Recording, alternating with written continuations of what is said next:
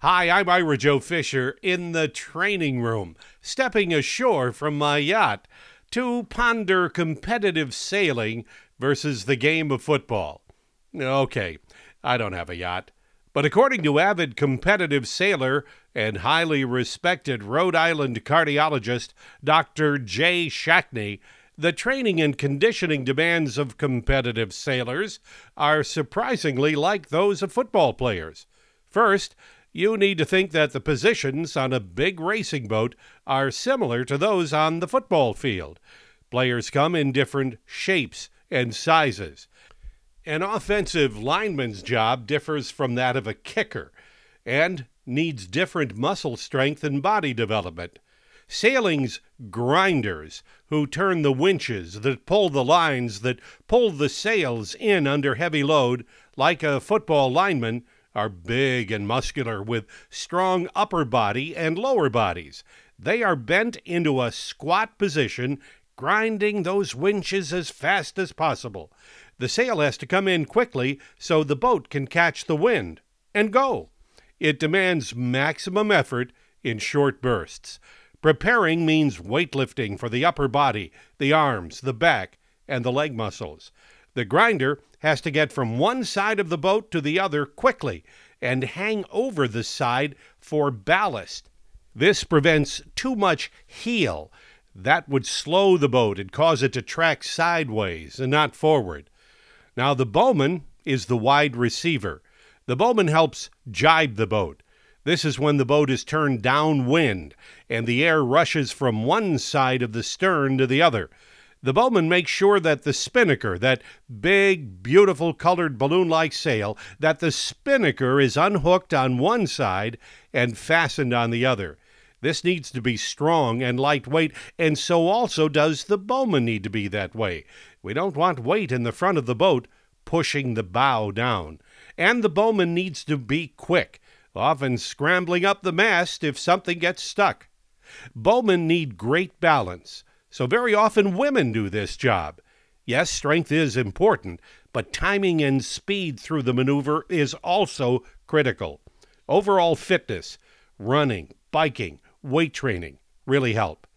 The mast men are the tight ends. Rob Gronkowski would be a great mast man. Tall, really strong upper body, and lean. These guys are stationed at the mast and pull on the halyards. Those are the lines that raise the sails quickly. The halyard comes out of the mast, and the mast men reach over their heads with two hands, gripping that line and pulling down to their knees as fast as they can. They repeat this as many times as necessary to raise the sail. Weight training for upper and lower body and concentrating on speed as well as squatting are important. Again, they are near the front of the boat, so they cannot be too heavy. As the jib goes down, the spinnaker has to go up in seconds, and vice versa. The mainsail goes up at the beginning and stays up. The mastman has to gather the sail as it comes down, working quickly, very often on his or her knees. The driver, well, there's your quarterback. Like Tom Brady throwing the ball with a perfect spiral in a straight line. The driver keeps the boat slicing the water like a knife. A dynamic process as wind direction and speed are constantly changing. The driver moves from one side of the boat to the other and also needs good upper body strength to hold that tiller or wheel. If you get fatigued, you're going to strain your neck and steer all over the place. The driver must concentrate for sustained periods of time. If he or she loses focus, the boat will slow down and drift off course. The driver also needs good eyesight to anticipate what lies ahead. Dark water usually means more wind. He determines if the boats up ahead are closer to the wind, or lifted, as they say, or pushed away from the destination, that is, headed. The wind is a river of air. It bends, it oscillates, it shifts back and forth. The driver needs to feel the changes in wind on his or her skin. So, getting a close haircut before a race to feel the subtleties of the breeze is common. A driver must also practice. Like a pianist, the more you practice, the better you play. You need to feel the boat, and every situation is different. The tactician, well, that's Bill Belichick on the boat. He or she gives orders as to how to start the race, when to tack, when to jibe. The tactician knows how to avoid other boats, helps create unity and purpose. He or she encourages and teaches and creates an environment of cooperation and fun.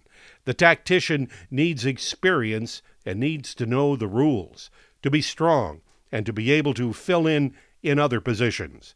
Everything has to be done off balance. The boat is heeling. One foot is often higher than the other. Core strength is key. Exercises to prepare: side planks, squats, yoga help a great deal.